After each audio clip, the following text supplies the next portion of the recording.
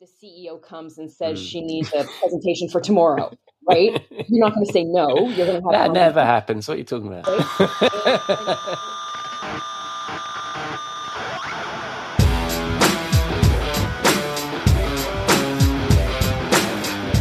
Hello and welcome to episode 106 of Rockstar CMO FM. The M is for marketing and the F is for, well, you decide. As you're probably wondering, does the world need another effing marketing podcast?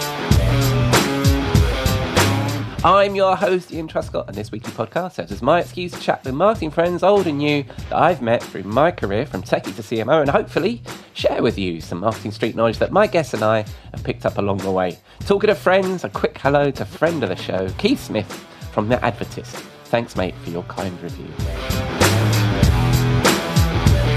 This episode is recorded on Friday the 18th of March. Hope you've had a good week and you are well, safe and staying as sane as you feel you need to be.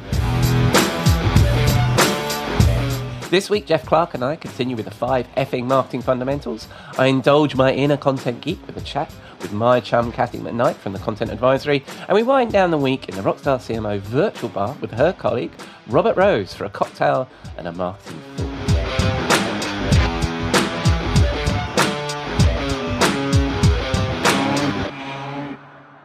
But first, we need to pay the bar tab. I'll be back in a moment. We'll be right back after this word. We'll be right back after this word. You may know you're listening to this show along the Marketing Podcast Network, but did you know there are other great shows on MPN to help your business? Christy Heiler hosts a fantastic podcast called Own It. Christy, tell us more about the show. Own It is all about celebrating women and non-binary advertising agency owners. We talk about buying out of the Boys Club of Advertising because less than 1% of ad agencies are owned by women. And where can people subscribe? You can find the podcast at untilyouownit.com. We're also on the Marketing Podcast Network at marketingpodcast.net. And of course, you can subscribe wherever you get your podcasts. You heard her. Go subscribe.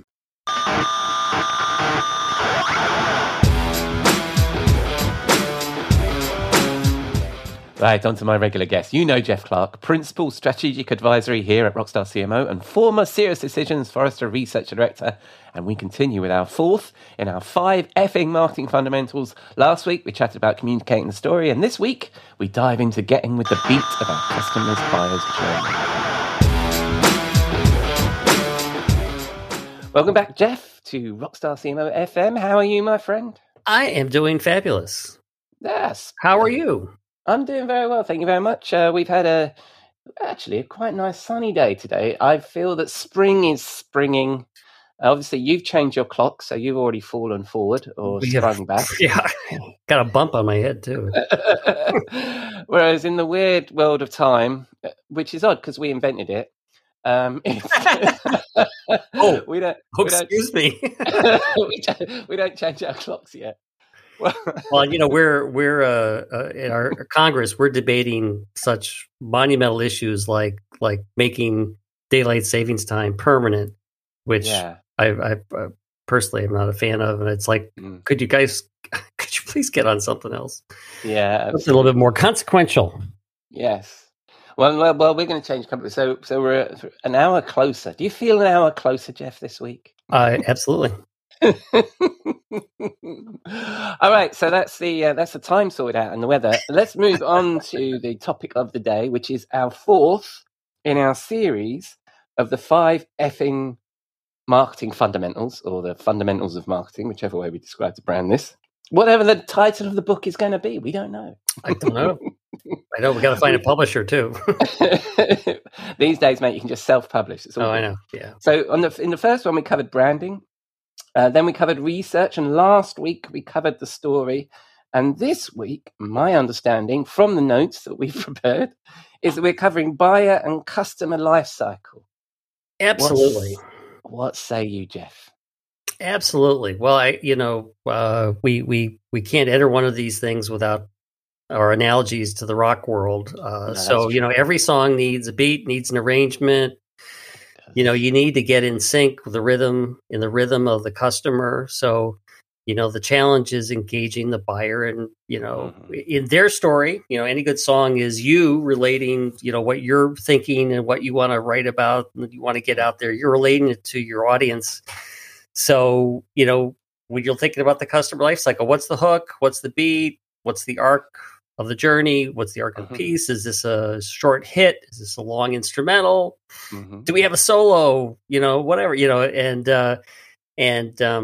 it's not that. I think one of the things is that, which as we go through this, it's like, well, not every song you put out, not every journey you're going to try to orchestrate or align with the customer. They're not all the same. Right. And so it's like, not every song is going to be the same, and you're going to, you need to have some variety for your fans, but you want to know, but basically you want to know what they listen to. You want to know how to set up your set lists, etc. Yeah. And then play it out and see how it works. So, and also you just got to remember, we're not doing this. I mean, when you hear some recording artists talk about their work, it's like, they're like, they don't want to, they don't want to pander the audience, blah, blah, blah. Yeah. We're selling things. So we're the artist that's sold out completely. Oh, we're if you want us to play it, we'll play it. Yeah, that's right. If you're going to buy it, we'll play it. Yeah. Yeah. And I think the overarching analogy is we're going to be in harmony with our customers, and hopefully, absolutely. Now we've covered this, that's the last time I can say that analogy, right? Because we've yes. Yes. All right. And also, based on the fact that we do sometimes prepare for these things, I know, or a little note tells me, that you've got 5 steps to the buying and customer life cycle. Shall we start? Google Docs. Shall we start? Here's a little plug for Google Docs that are actually giving us. So what's your step 1 of your 5-step program? Well, as I was thinking through this is to an extent, this is one of those things that's when we're talking about marketing education and the whole reason for putting these fundamentals together. This is kind of one that is fairly, I would say, is new. It's not that people didn't have an idea about steps in a buying process or whatever, but it's like things have definitely evolved, and so. I think one of the things is when you go through these 5 steps, there's a lot that is new and changing. And one of the things is the first step is develop that understanding of a buyer's journey, like just in general. There's a lot of models out there. I had a boss that always talked about the AIDA model: awareness, interest, discovery, action. When I was at Forrester Serious Decisions, we had our own model. There's the education phase, solution phase, the selection phase, and then there's little steps in there. And then you've got to put on the rest of the customer life cycle. So what happens immediately upon selling. How do you get people to make sure they're increasing their use of your products? How are you going to get them back into the mode for reselling, supporting, et cetera? So I think that the first step is to, and this particularly again for the marketing leadership team or the CMO, is to say what's the model we're going to work with, because they all have validity. But you may say, for our customer base, again, my experience is in business to business, in business to consumer, it's going to be a little bit different. So pick the model that you think works in general, and just lay that down as a basis, because you're going to be adding a lot of detail to that as we go through the other steps. Do you think? And I've done this a number of times, and I've even invented these things as a consultant or as an analyst in the past. I've always tried to keep these things the minimum kind of thing that you can do, because I think we went through a phase where these things were getting super fucking complicated.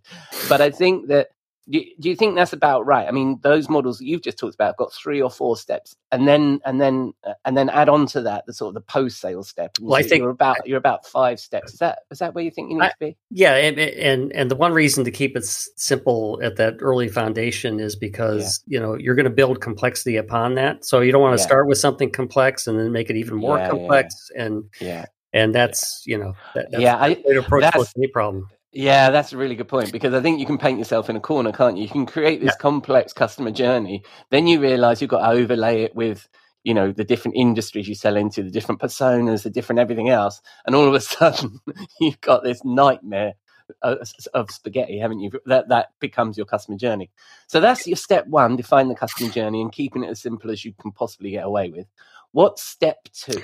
Well, you kind of hinted to step two, because step two is identify the personas, because you should really look at, I mean, each persona is going to have its own journey. And again, even then you're abstracting out, because you're not talking about necessarily individuals. You're talking about in general, the champion for a solution. How are they going to go through this journey? The decision makers, influencers, ratifiers, who are they? Is extremely important. And one thing that was interesting, I was looking at some of the stuff from the team at Forrester I used to work with, and I was involved in some of the buyer guide reports, buyer insights guides, and they said that last year they found that 63% of the purchases had more than 4 people involved, and that's up from 47%. So we go from roughly half of purchases having 4 more people to 2/3, and plus there was an increase in the number of general interactions. So therefore, it's like, you want to make sure you're honing in on where do each of these people get involved in the buying process, because the buying process is for the company, not the individual. So where do they get involved? And I won't get ahead of myself, because then you get to the next part. I think persona definition is a bit like what we were saying about customer journeys. I think we went through a phase where they were getting super, super complex as well and you need to find those attributes of your personas that you can actually do something about. The other thing about personas as well is a lot of people base their personas based on job role or job title. I'm not so keen on that. I think you can do it based on need, right? And then you have clusters of need, don't you? And also identify where they sit in the buyer's journey, rather than because for example, I was working with somebody once, and we were talking about the fact that there was early adopter types in their personas, and a CMO that was risk averse or an IT guy that were risk averse both needed the same information from that vendor in order to get over that risk averseness. So they actually have more in common with each other through being risk averse than actually their title in their role. That's the sort of approach? Absolutely. And I also remember the days when, we used to give names to persona, like persona's Anna, and this one's Helga. And it's like, well, I don't know. I mean, to me, and again, this comes from by experience, both working with serious decisions and then, being in there, is just like, they was kind of like, let's lay out champions, decision makers, influencers, users, etc. And then you could aggregate to abstract what titles fit into those. But, I may have, a lot of the people who be listening to this, they're working with companies that have multiple products. And for a product, the champion might be in IT because of maybe the technical infrastructure nature of it. But they have another product that the champion is actually somebody who's in a business role, operations role, or whatever. And then there be some, major initiatives for which your solution, the champion goes right up to a C-level person. That's where the simpler you keep both the steps you're tracking in the buyer's journey and the personas, you're not going to get yourself wrapped around the axle as you go further down the trip. Yeah, and on that naming thing, what I always try to do is actually validate the persona with a real person in the CRM. So if you are going to give them a name, it should be the name of somebody who's actually in your CRM who reflects that person. And also, like anything in marketing, this can't be done on a whiteboard in a hotel, conference room with just you guys in it. This needs to be fed by that kind of intel as well, doesn't it? But we've talked about market research already. Yeah, because that kind of brings it to life. So that's step 2. So step 1 is just define the buyer's journey in general. Step 2, identify the personas. What's your step 3? Is actually determine typical buyer journeys for your target personas. And actually, I'd say for your target personas and for particular, general offerings you provide. Because again, if you've got multiple different types of offerings, the journey is going to be different. And to me, this is where technology has really helped change the game in the last I don't know.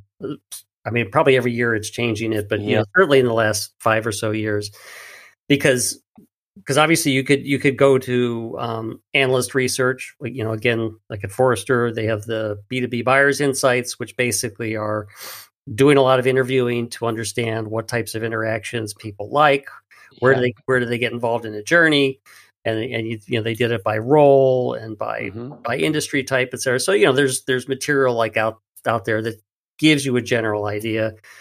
There's the old-fashioned method, which I used once, which I think I've referred to a couple times. That I used at Pega, which is where we would go into the data warehouse and we would pick a deal, or we pick a series of good deals where we won, and we would just dump out all the interactions because the data warehouse was collecting sales interactions, developer, website, email, almost anything that we could capture, we did a good job. Yeah, but there's value in that. I mean, you described it as the old-fashioned method, but I mean that's still data related, and there's value in that because, and it was similar to a conversation I think I was having with your former colleague Kerry Cunningham on the show a couple of weeks ago or last week.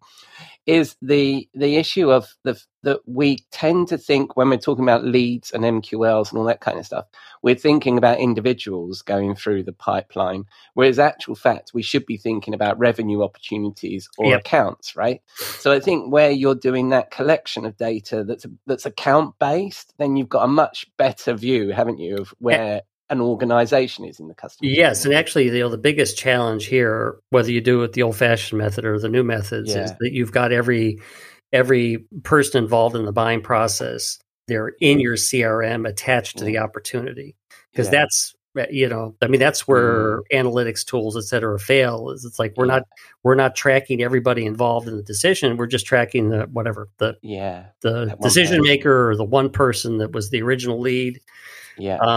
But although those individual journeys are important too, because we need to have that tracked. It's just that not everybody's following along at the same time, right? Within an organization, an IT guy may get involved later in the deal. If we talk about B2B and we talk about tech, it might be that, your champion got involved early on. They may step away and come back later. All that stuff, isn't it?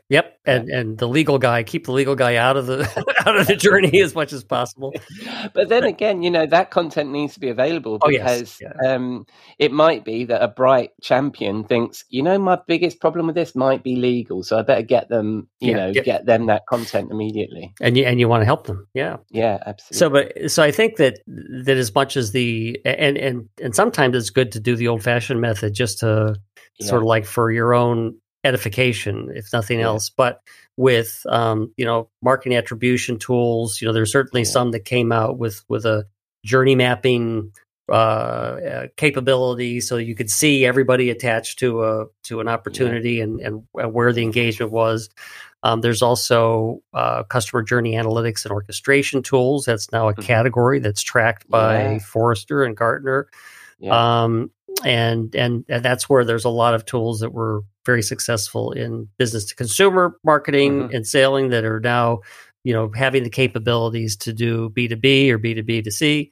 Again, the biggest challenge is you got to make sure you're collecting all the data for all of the interactions, because that was one of the things that was a big eye opener for me of doing the buyer insights guides, is that there are a lot of industries for which offline interactions are more important than the online interactions. And certainly there are going to be some people involved in the buying process, like a decision maker, C-level person, for which you're not going to get a lot of online interaction that you can measure. So any of these tools, is really best to find ways to aggregate from everything. And of course, this relies on salespeople updating activity in the CRM. But that's the other thing was interesting, is it used to be that the average number of interactions for a B2B purchasing process was 17, and that jumped up during the pandemic. That jumped up to 27. And that's not changing. I mean, our remote behavior, our remote work behavior is never going to go back to that.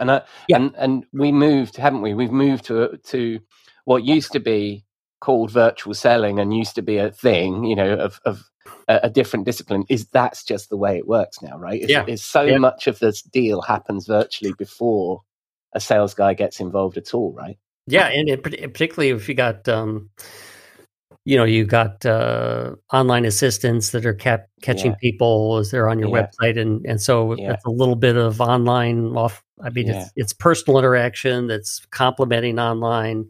Got to be able to make sure you capture that as well. Mm-hmm. So that's the first 3 steps. So what's the step 4? Step 4 is really develop your plan for how you're going to engage the audience. And so the audience being, everybody involved in a deal, so the multiple personas, where they are involved in a buying process, and develop your tactical engagement plans, your content that is going to help to engage them, collaborate with sales ops, sales training to make sure you're developing the tools that salespeople need, because again, whether they're doing this virtually or person to person, they need to have, they need to be armed well, and make sure you're cover. And this is one of the challenges, because you want to make sure you're covering the bases so that the audience, which is never going to go along the journey, you can't create it for them. Yeah. So you got to make sure that they can self-select particular pieces of content that appear to be appropriate for them where they are in the journey. So you're kind of like, it's just almost like this is why more like jazz than it is like rock, because it's actually you're setting a structure, you're setting a rhythm. You probably start with some sort of melody, and then it's like, okay, wherever this goes is wherever it goes. Choose your own adventure is the and I mean, the one thing that's probably a downfall of the AIDA model with awareness, interest, but blah blah blah, is that you may. I mean, you mentioned, some of the people that are probably more involved later in the stage, and those people need to become aware of you. Yeah. I mean, they're not all of a sudden it's like ABC company, and like, well, who the heck are they? And I've never heard of them, but there again, I don't, I don't track. Yeah, but that's the critical thing with the journey, and I think that's when we as marketers make complete asses of ourselves, is when we assume somebody is where we think they should be in the journey, and we address them in that way, either through the email marketing campaign or something like that, and they're actually not. And then there's also this understanding that there's a group of people, some of whom have never bloody heard of us, and others are already in the functions and features and really thinking about how this tool is going to help them. And we need to make sure that the experience that we offer, the content we offer, helps all of them, right? Absolutely. Absolutely. Yeah. So that's the 4th step. So how do we engage the audience in the arc of the story? So that's kind of like our content strategy, our sales enablement, our sequencing, and all that kind of stuff. So we're on to step 5. What's the final step? The final step.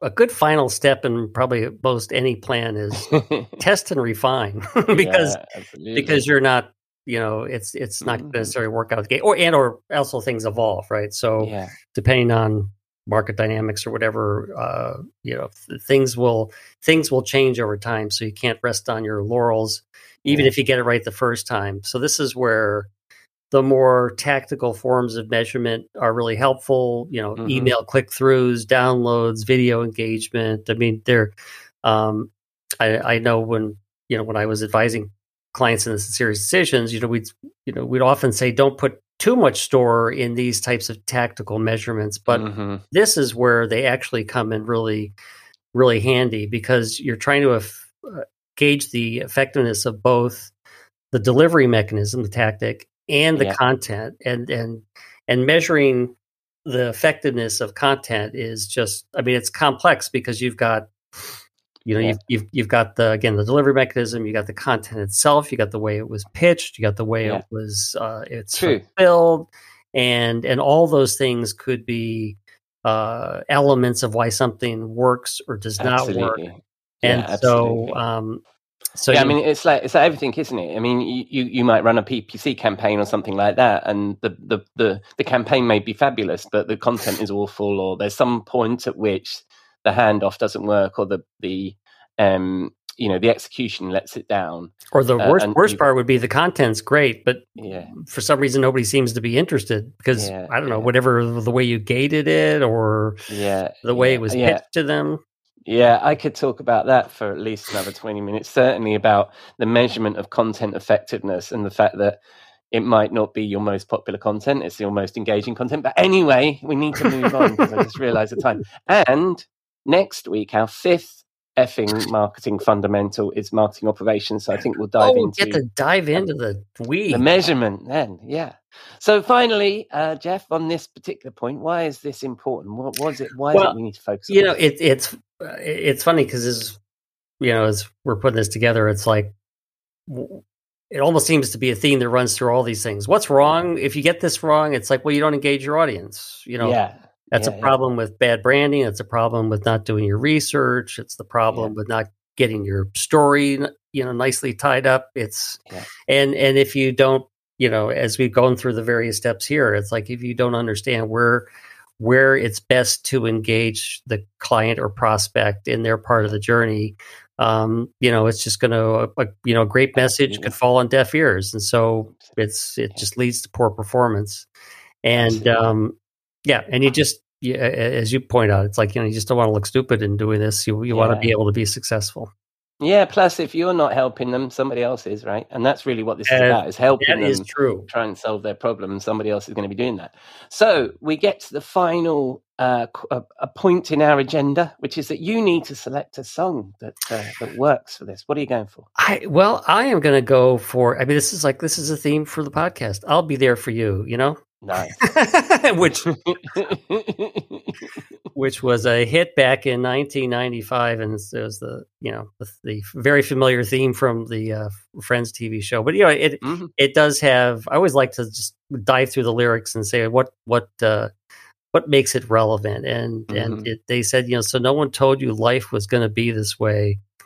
I'll be there for you. That's what you want to do as a marketer. You want to catch that customer and say, I understand what you're going through. So it's got the hook, it's got the rhythm that works with those fast video cuts, and it works with the art. So the arc of the whole Friends story. Yeah, I love it. And so I'll be playing out with I'll Be There For You by the Rembrandts from 1995. Thank you very much, Jeff. And you'll be joining me next week, where we'll be talking about marketing operations. One of your favorite topics. I'm very worried we're not going to make 20 minutes on that particular one. Maybe it has to be a two-parter. Let's see how it goes. Anyway, so I'll see you next week, mate. Thank you very much. Thank you. No one told you life was going to be this way. Your job's a joke, you broke. Your love life's the away. It's like you're always stuck in second gear. When it hasn't been your day, your week, your month, or even your year. But I'll be there for you. When the rain starts to fall, I'll be there for you. Thank you, Jeff. Nice excuse for a bit of a reminder of Friends there. And of course, that was I'll Be There For You by the Rembrandts from 1995. And maybe I might sound a little bit cheesy here, but being there for our customers as they try and solve their problems and buy from us is what our marketing should be all about. What do you think? Give us a shout on the socials. We are Rockstar CMO on Twitter and LinkedIn. Right, on to another one of my favourite industry chums, as I welcome back Cathy McKnight. Regular listeners might remember Cathy from episode 46. She is the VP of Strategy and Consulting and Chief Solver of Problems with the Content Advisory. She has 20 years of global experience and expertise in content strategy, content management, intranets, customer experience, and the tech that help make those things happen.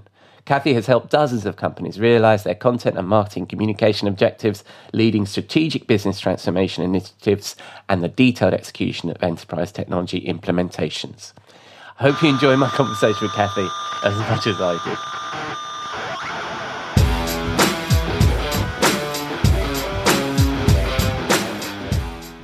did. Welcome back, Cathy, to Rockstar CMO FM. How are you? I'm very well, Ian. Thanks for having me back. Oh, you're very welcome. I think last time you were on the show was episode 49, which is quite a long time ago, even for our regular listeners. So for those that don't remember you, tell us a bit about yourself. All right. I won't take it personally that you haven't had me back in so long, but... no, well, also at the end of that show, because I listened to it the other day, I did say, I must have you back on the show. And where has the year gone? You know what? It's COVID time. Hopefully we can stop talking, like it won't be a thing coming, moving forward, but time moves at a different pace over the last couple of years. So no offense taken, but so I am still chief problem solver with TCA, the Content Advisory.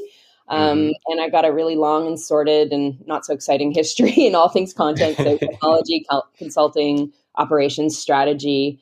And I love what I do. At TCA, I get to do all my favorite bits with great clients, starting again around the world, because I'm coming to your hood soon. Yeah, I know. I'm really excited about that. I wonder if I should record a live show in London. Oh, with Robert and I. That would be so fun. That would be too fun. I think that would be very cool. And and don't talk to me about COVID time at the moment. If my voice breaks any time during this interview, you know why. I killed over with the vid. So there we go. And I've known you for ages and ever. And we have Robert on the show every week. And he tends to talk to us about content marketing and about those kinds of topics, which is what, I guess, if people have heard of content advisory through the show, that's what they'll know you guys for. Right. So what other services do you provide, Cathy? So we like to say that we help customers tell their stories better. So sometimes that means building content strategies or operational roadmaps. Sometimes it's the elements that support that, things like audience personas, journey maps, social strategies, content-related technology selections. You and I are very familiar with doing those together. Yeah. But we also get to stretch our analyst chops with vendors and agencies with things like thought leadership, roadmap strategies, and now, speaking events are coming back, which we are happily seeing and attending in person more and more. Yeah. And I'd encourage our listeners to check you guys out, because I've certainly had you support events, Cathy. I think there's a video floating around out there of me interviewing you on stage. So you're excellent at that. And then also last time, and we always talk about the industry news. Before I hit record, we were chatting about the gossip around the industry at the moment. So I'm going to ask you a question about that. Sure. Because last time you're on the show, we discussed some industry news, which is kind of rare for me, because we normally just chat about any old thing that's going on. But what do you think of the Binder Gather content acquisition that happened a couple of weeks ago? I thought that was really in your wheelhouse. Oh, totally. For me, this is a love match. There is not a damn solution that I can think of that doesn't or wouldn't work better with an integrated structure for content ops.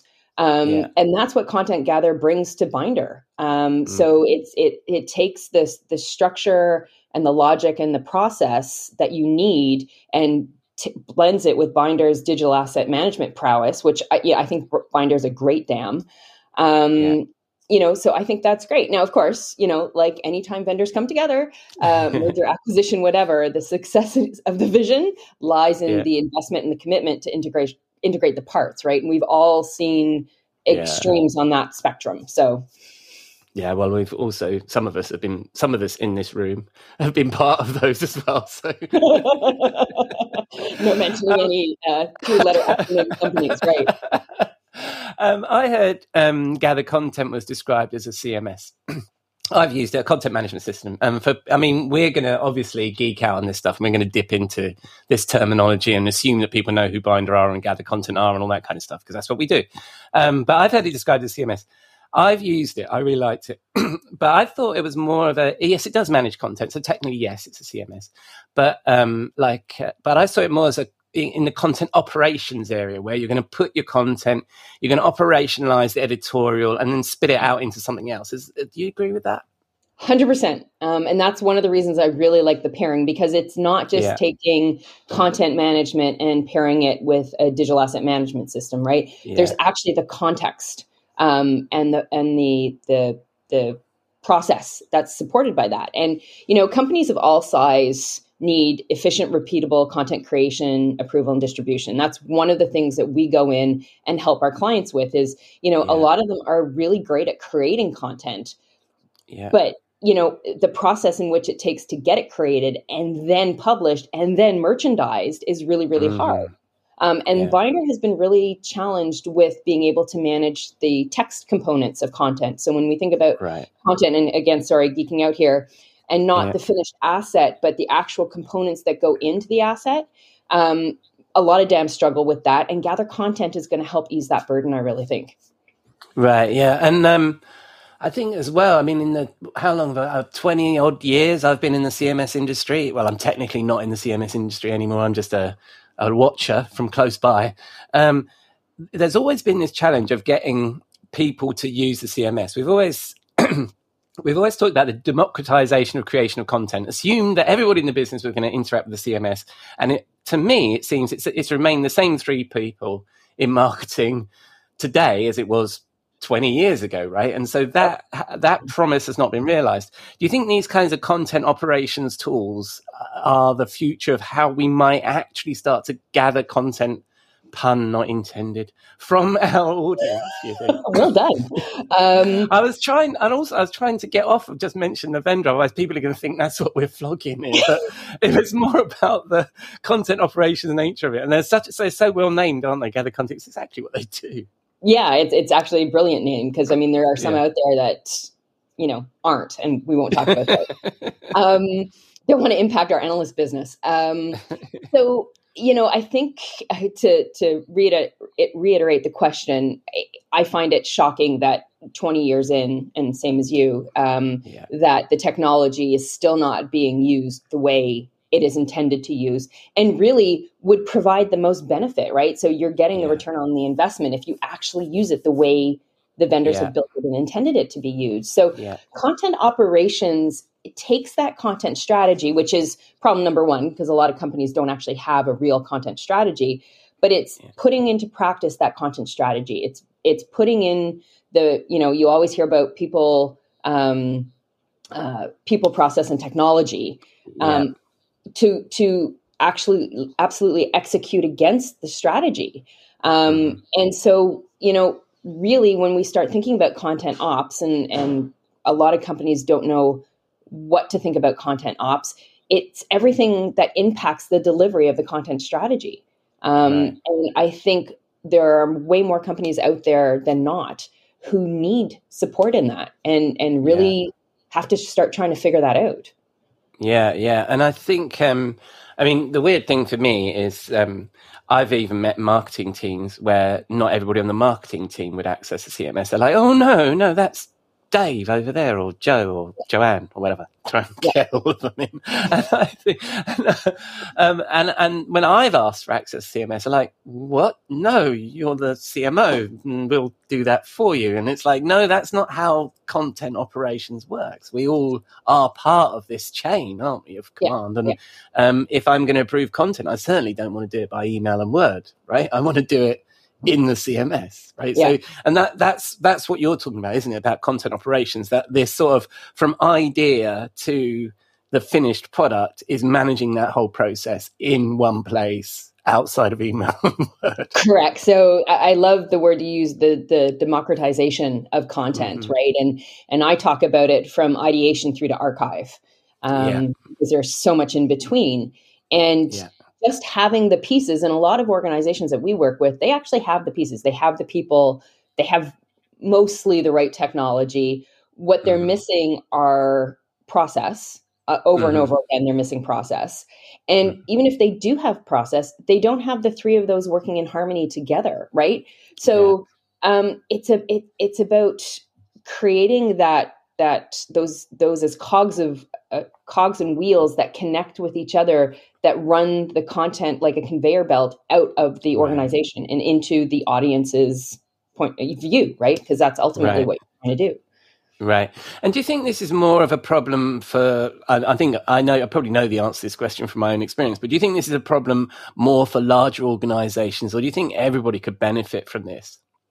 I think everybody could benefit from it. I mean, and I say that recognizing that I'm biased and a PMP, so I have my project management certification and hug those books daily because that's the way I roll. But I think having structure, and we look at it as sometimes people say, oh, content ops, it's too limiting, right? So it's going to mean that I can't do this and I can't do that. And what it does actually is it puts structure around the content process, enabling the day-to-day stuff to be done more efficiently, more effectively, and better. But it also then actually opens up room for marketers and content creators and designers to do more innovative stuff, because the stuff that they're doing day in, day out becomes very rote, right? Habitualized. So it doesn't take as much effort. You're relying and leveraging the capabilities of the technology to do what it can do and what it's meant to do. which frees up time for that creative, open, parts of the job that often aren't getting tended to. And, that's not to say that you're going to schedule 100% of your time and follow process and it's all going to fit into this nice box.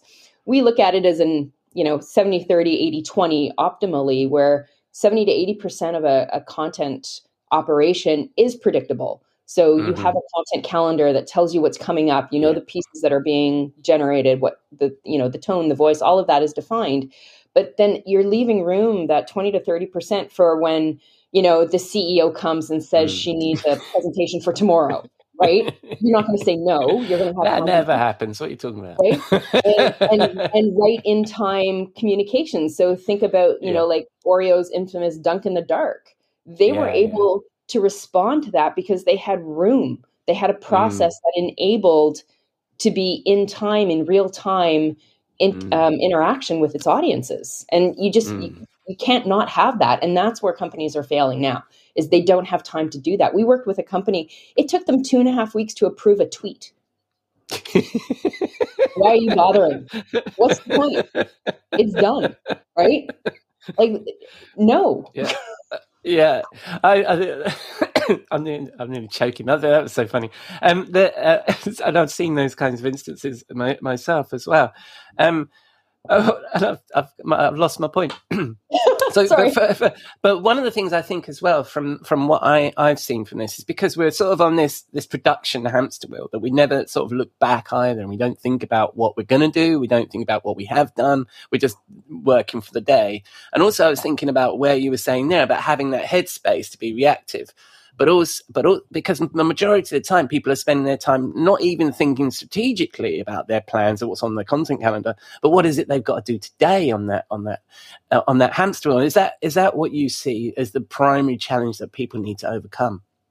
Yeah, and I hear you using hamster wheel as a negative thing, and like I said, I think content ops should be a hamster wheel, a well-oiled, smooth wheel with a governor in place to make sure that things aren't moving too fast or too slow, right? Because that's what happens is people get ahead of themselves trying, they're already thinking about the final answer without thinking about the pieces that go into the answer. And again, that's what content operations, a good content operations practice will enable is to step back and not think about, I need a white paper, I need a webinar, I need a I need a microsite. It's okay.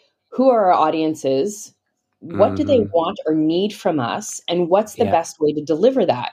Okay. Now that you know that, okay, what's our theme? What's our voice? How does this tie in? And one of the pieces too is companies very rarely tie back their content strategy to their overall corporate organizational goals and objectives.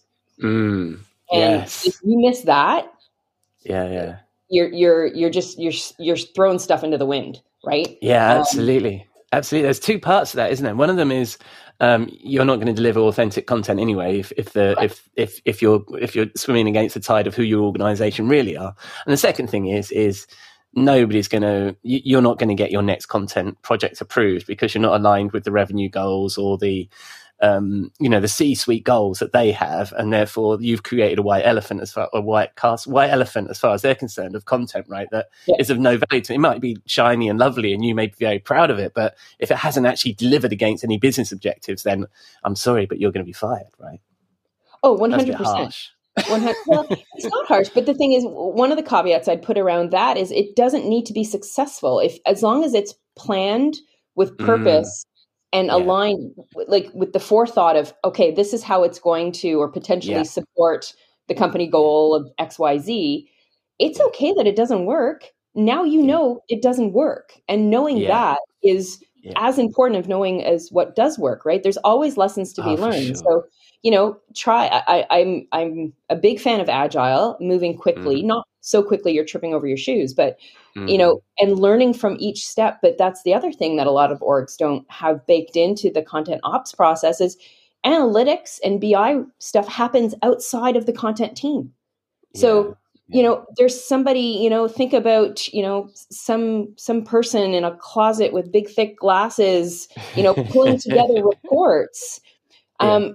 for me, okay, great. You want to keep the CMS under lock and key, fine. You want to put all kinds of like rules and stuff about accessing the dam, great. You know what? Open up the analytics tool. Have some predefined reports, have dashboards, but let people go in and play around with the data, because everybody's going to look at it a little bit differently. And the nuggets that you're going to get from those different perspectives will absolutely propel companies forward. We're on a great topic there. I mean, we could just do 20 minutes just on measurement, because I think for content teams, measurement is a tricky one, isn't it? Because often they're measured on how many things they produce. And that gets back to my version of the hamster wheel of people just running for no purpose apart from to do stuff, execution marketing. But I got the sense there that your hamster wheel is actually connected to some kind of dynamo or something. You're generating electricity with your hamster wheel. Whereas mine's just disconnected in a cave somewhere and we're just running. Whereas I think yours is creating some value to the business, right? I think that might be the difference between the two.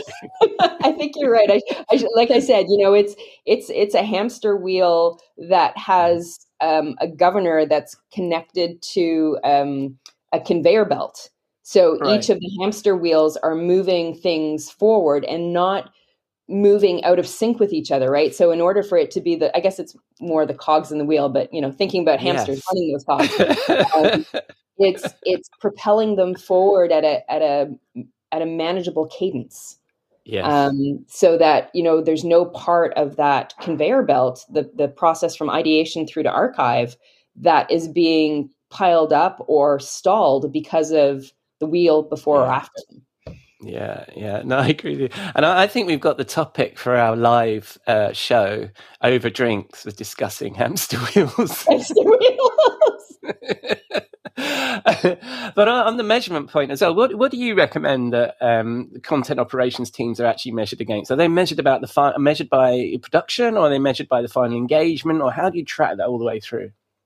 So definitely not number of pieces. That we have to stop the crazy. Robert and I, in one of our workshops, have a whole bit on Bob the marketer and how he has this master plan, and so he's following along the plan, and then sales asks for this, and somebody else asks for that, and here goes Bob's plan, right? Because it's all about the pieces. So engagement, 100%. And understanding, where audiences are, what they like, what resonates, all of those kind of things. It's about internal measurement as well, which a lot of organizations don't do, is where is that content being used? Who's picking it up? How is it being merchandised? That's massive. There are components we've seen within organizations and pointed out to them that, hey, did you realize that this graphic or image or video, whatever, has been used across like 5 of your channels? It's being used in sales presentations. It's, it was part of the AGM. Like, that is a killer piece of content. And they're not looking at that. They're strictly looking at things like likes and retweets and things like that. And you can't do that. It's got to be a combination of measurement. Yeah, and I really like that idea that the piece of content is just an image, for example, that is reused in other things. I think that, anyway, we're coming up to time. I could dive into any of this stuff probably for the rest of my afternoon, the rest of your morning. But finally, I'm going to ask you the last question, which I didn't do last time for some reason when I re-listened back to our interview. I'd like a nomination for our Rockstar CMO swimming pool, our portal to marketing hell for overhyped trends, BS, and snake oil from this marketing industry we love. What would you see chucked into our pool? Oh, geez, I missed that question when you told me you were going to ask me that. Now, you can't admit that you weren't prepared, Cathy. I mean, I just you of all people. I totally just did. What would I check in? I think what I would love to see is people stop just what we were talking about. I'm gonna dovetail on what we were talking about. Stop measuring success by the number of pieces created. So it is not about volume. I take issue with, there's one vendor in particular who talks about content velocity, and they've qualified it over the years, but initially it was all about getting stuff out, right? And it's not about that. You could have companies we've seen, you could do 20% of what they're churning out today. But if it was purposeful and started with the audience at the very first step, that's the why and the raison d'etre for creating that content, they would be far well and ahead of where they are today. So stop measuring by pieces and start looking at impact. I agree. Does this thing need to be a weekly blog post? I completely agree. That's the hamster wheel. I think we're both agreed on that. And you can trust a Canadian to pronounce raison d'etre properly. So I like that too. All right, Cathy, when people spin the dial on the interwebs, where are they going to find you? I'm everywhere. LinkedIn, Twitter, and I'm going to tease it up now. There's a new outlet coming soon in the next month or so. Oh, is that a you and Robert thing? That's a me thing. So you thing? Oh, how exciting! So I think it's about time you wrote a book, to be honest, Cathy. So you know what? Everybody keeps asking me to do that. So it would have been the time to do that. I'm a little late on the uptick, but no, I think my experience is everybody wrote a book during COVID, so you could be the first. There's probably going to be a desert of marketing books over the next year as we get out of COVID. So now would be the time to strike. You're right. You know what? So maybe I'll have two things, but I have one thing coming in the next month or so we can maybe talk about that on our live cast. Well, and also this time maybe I'll keep my promise and have you back a bit sooner than a whole year. All right, Cathy. Well, I look forward to seeing you in person, Cathy. It's a shame for the rest of the listeners; they won't all be there. And I'll have you back on the show. Thanks very much, Cathy. Absolutely. Thanks for having me. Nice seeing you. Cheers. Bye-bye.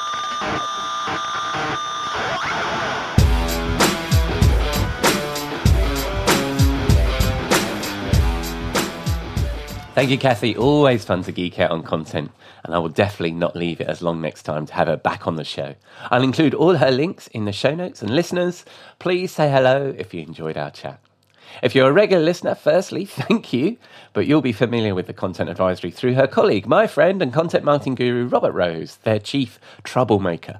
Speaking of which, it's that time. Robert is waiting in the Rockstar CMO virtual bar.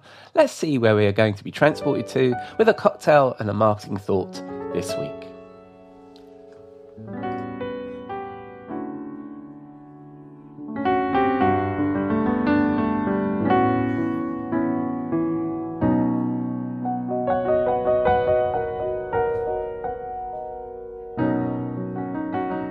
Good evening, Robert. What are you drinking?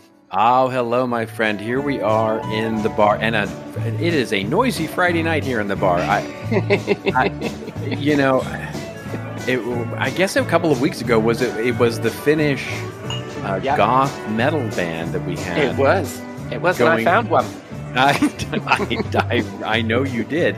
And this, have you gone country western all of a sudden? Because it's some classic steel guitar and some twangy tunes. It's quite the hoedown in here, isn't it? It's quite the hoedown in here this week.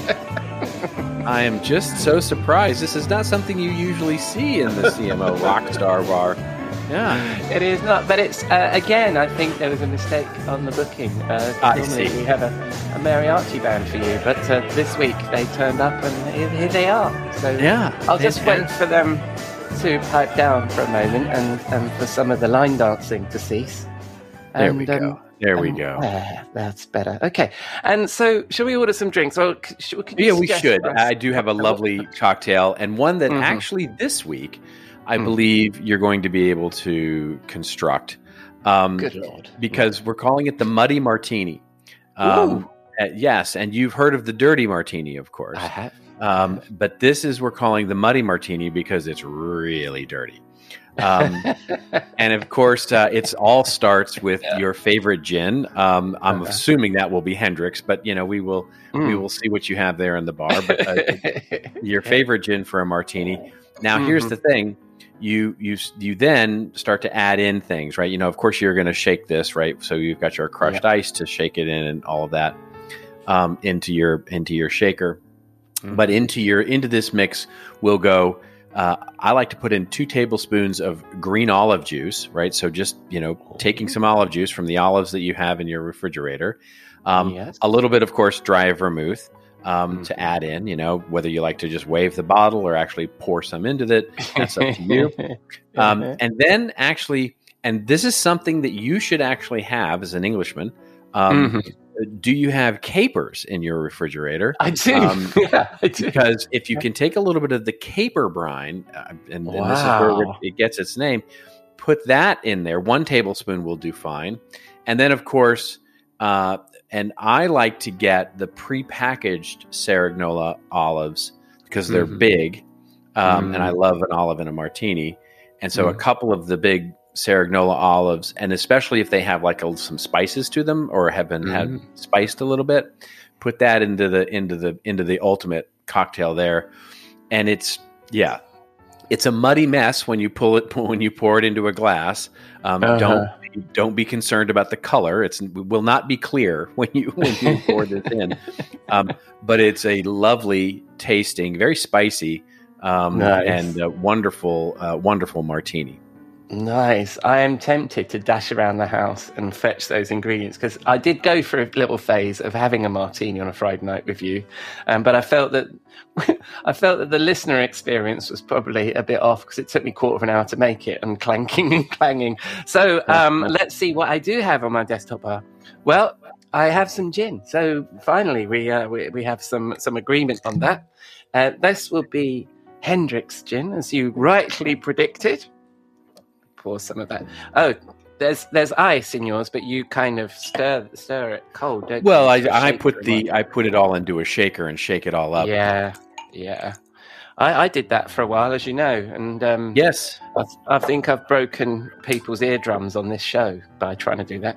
So I've poured a bit of that in there, and I honestly do in my fridge, which is on my way back into the house from my home office. I have both a jar of capers I can see in my mind's eye and the olives. And so I'm totally going to make this after the show. But for now, I have to put up with, reluctantly, obviously, with whatever those fine folks at Fever Tree decide to put into a drink. And they have decided that rather than capers and olives, I should just go for cucumber. So I'm going for cucumber tonic, the most English kind of olives. Absolutely fantastic. Is the cucumber. In fact, the cucumber is probably related to, it's related to pickles, isn't it? Which is nothing like it. All right, I'm going to give this a try. Oh, that's delicious. I can taste the gin in that. That's very nice. Yes, there you go. And what are we calling this? We're calling this the Muddy Martini. Muddy Martini. I love it. And where would one go and drink a Muddy Martini? Well, there is a place that I have discovered and that I'm actually going to go to, and it's just looks lovely. So there is a place north of San Francisco. It's about 3 hours north of San Francisco by driving, which I know always surprises those in Europe so much because it's like, things are really far away in the U.S.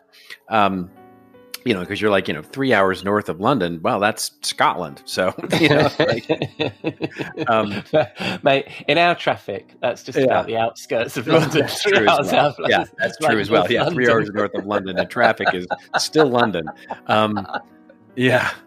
That's a good point. Anyway, it's 3 hours north of San Francisco, and it's a place. There isn't really even a town. It is just a resort. It's called the Harbor House Inn, and if you Google it, you'll see it's just absolutely spectacularly beautiful. It's right on the coast. Yeah. It's not, for your beach loving going. It is, big, wonderful redwood trees and, high cliffs and, very Wuthering Heights types of rocks and beaches and those kinds of things. Yeah. So, but it is absolutely spectacular from a sitting around and meditating and talking and chatting and having a muddy martini and just enjoying yourself.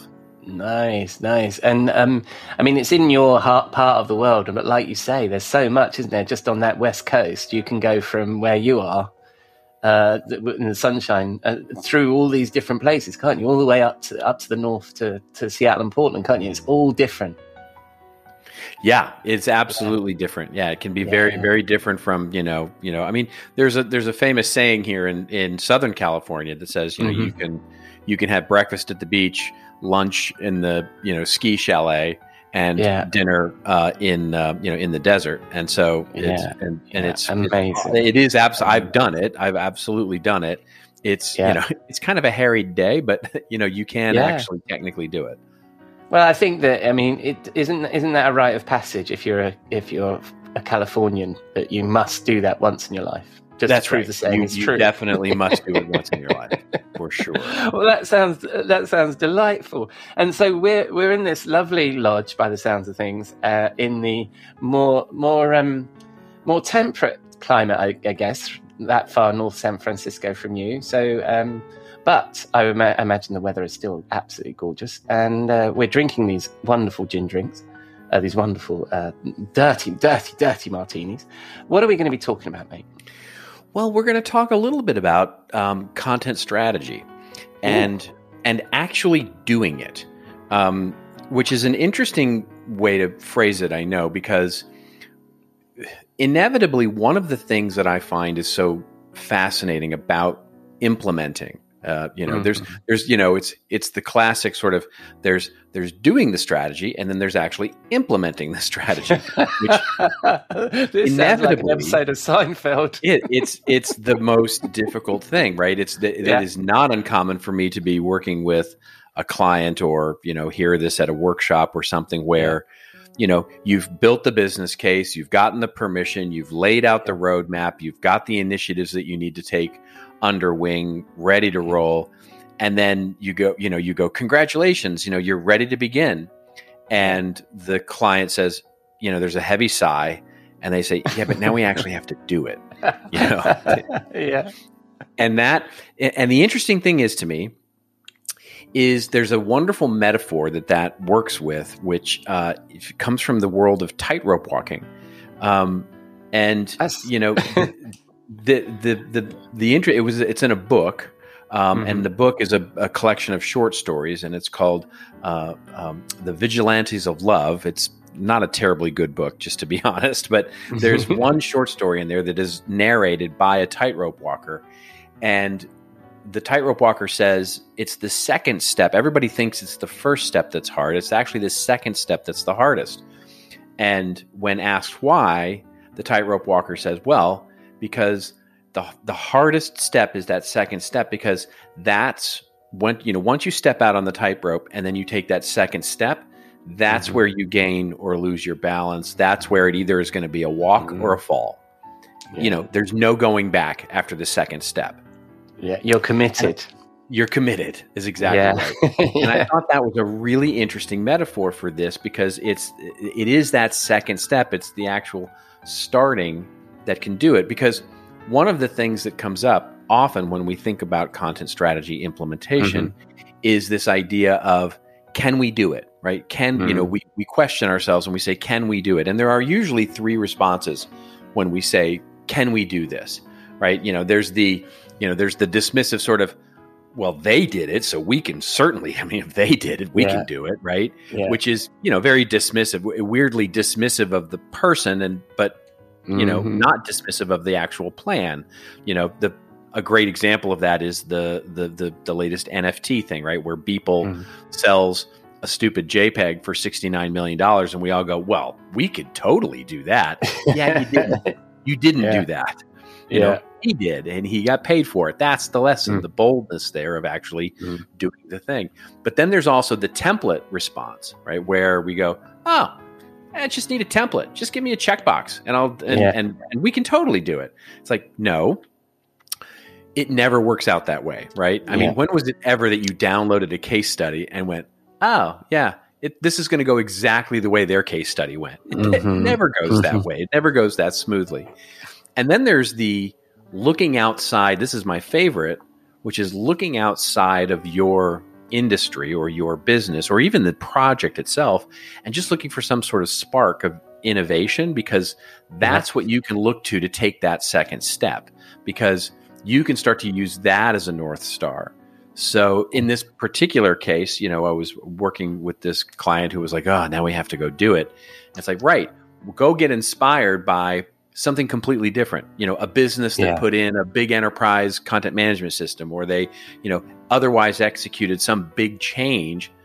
what did they do? Like not how did they do it, but what did they do that really made them successful and made that big change in the implementation part successful?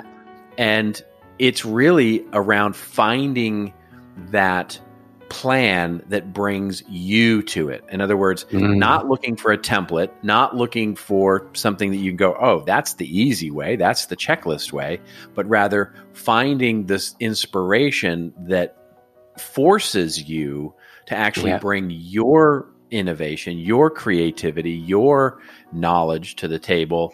Because when you've put your foot out on that tightrope and then you're going to take that second step, it is all you. And when it's all you, that's when it becomes a walk and not sort of something where you can, you have to improvise to not fall. So it's just I just think it's a different approach, and it's one that I found that's really interesting in making that commitment. I love that analogy, and you see that in all sorts of marketing disciplines, don't you? Especially like working with somebody like yourself or with a design agency or somebody like that who helps you maybe define your story or define your brand or whatever it is. That bit is, I mean, it's not easy by any extent, and there's a lot of work that goes into that. But the implementation, that first step and the hard miles that you're going to need to do for the next, 6, 12, 18 months is the tough bit, isn't it? That you need to continually be motivated to move forward with this initiative. Otherwise, it's ultimately going to fail. It's a great point. I mean, it really is a great point. And in fact, it's funny enough because the book itself, the short story, what the narrator does toward the end is say, he spends a lot of time talking about that second step. The commitment, basically your commitment. But then what he says is he says the third step is actually the beginning, right? The third step is when you complete that first big project or that first big part of the initiative or that first big task that you have to do. That's the third step. And then, because it becomes one complete motion of of your new idea, right? It becomes one complete. That third step is the first time that you actually take a step out on the full step on the tightrope, right? Yeah. And so that's interesting. And then he says the fourth step is actually an affirmation that your third step was right. And he says by the fifth step, it's just walking. Right. By that point, you're not. I mean, I guess the third step, you're a tightrope walker, and I guess the fourth step, you're just a walker. That's right. I was trying to form in my head. Right? I love that metaphor so much because it's like, right, it's not until you get to the fifth step that you're actually doing the thing. And because that first step is just literally coming up, taking the courage to say, am I going to do this? Yes, I'm going to do this. The second step is you actually committing to do it. The third step is actually the first step in doing the thing. And then the fourth and fifth step become sort of the affirmations that you're actually on a right path. Yeah. And that initial, I mean, we see that, don't we? Like I said, in so many marketing initiatives, that initial friction, that initial point at the beginning about getting something going. And then I guess what we're saying there in the fourth and fifth steps, it becomes the thing you do, right? It's like any habit, isn't it? It becomes a habit within the business. Oh, we are going to do content marketing. Therefore, we are going to do these processes, and this is what we're going to do. Well, that's a great point too. Yeah, absolutely. That's a great point, which is it becomes a pattern, right? Yeah. And you've proven it, or proven it, speaking American, in the fourth step, right? You've done an iteration. Yes. Because I didn't think you'd understand me otherwise. So yes, right. Yes. You've done an iteration, and therefore the fifth, sixth, seventh is going to be, like you say, it's just walking at that point. That's right. That's a great story. I love that. Yes, and I shall totally. I need to start writing a lot more of these down and stealing them more. But yes, I love that. I love that analogy of being a tightrope walker. Thank you very much, Robert. And where might people find other analogies such as this associated with our everyday lives? Oh, we're filled with analogies at contentadvisory.net. In fact, the whole website is one giant analogy, really, if you really look at it that way. So contentadvisory.net is our little hobble on the net. Lovely. Yes. And I had your colleague, Cathy McKnight, on the show this week. I know that I recorded these separately between the two of you. So, so we've got a nice content strategy thing, and we're definitely sending people to contentadvisory.net. Oh, brilliant. Yeah, TCA. Yes. TCA in the house. And when people spin the dial on the interwebs, where they're going to find you yourself, sir? They'll find me primarily on LinkedIn and Twitter to connect on social media. And then, of course, I've got our own little podcast as well. It's called This Old Marketing, and would love to connect with everybody there too. Yes, I enjoy it. That's my Friday lunchtime walk. I love the This Old Marketing, and I shall include a link, as I do every week actually, in the show notes of This Old Marketing. Thank you very much, Robert. And the most important question, will you be in the bar next week? I believe so, and we'll hope it's a little quieter than this country band that seems to. Yeah. I look forward to it. Thanks, mate. I'll see you then. Cheers.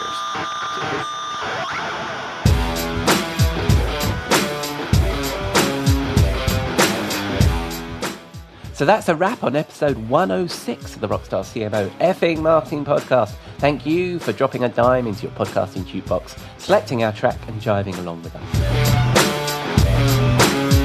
I've been your host, Ian Truscott. Thanks again to Jeff, Cathy and Robert for sharing their insight. Please say hello, follow their work, and check out all their links in the show notes, which you can find on your favourite podcast app or at rockstarcmo.fm, where you can also find all our previous episodes.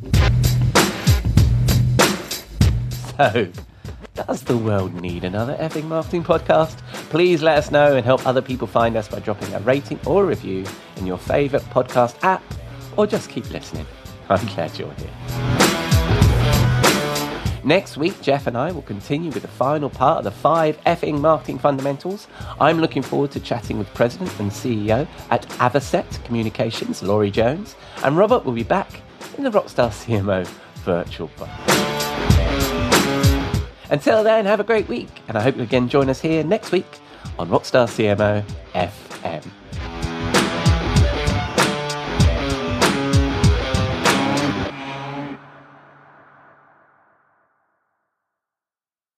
This podcast is heard along the Marketing Podcast Network. For more great marketing podcasts, visit marketingpodcasts.net.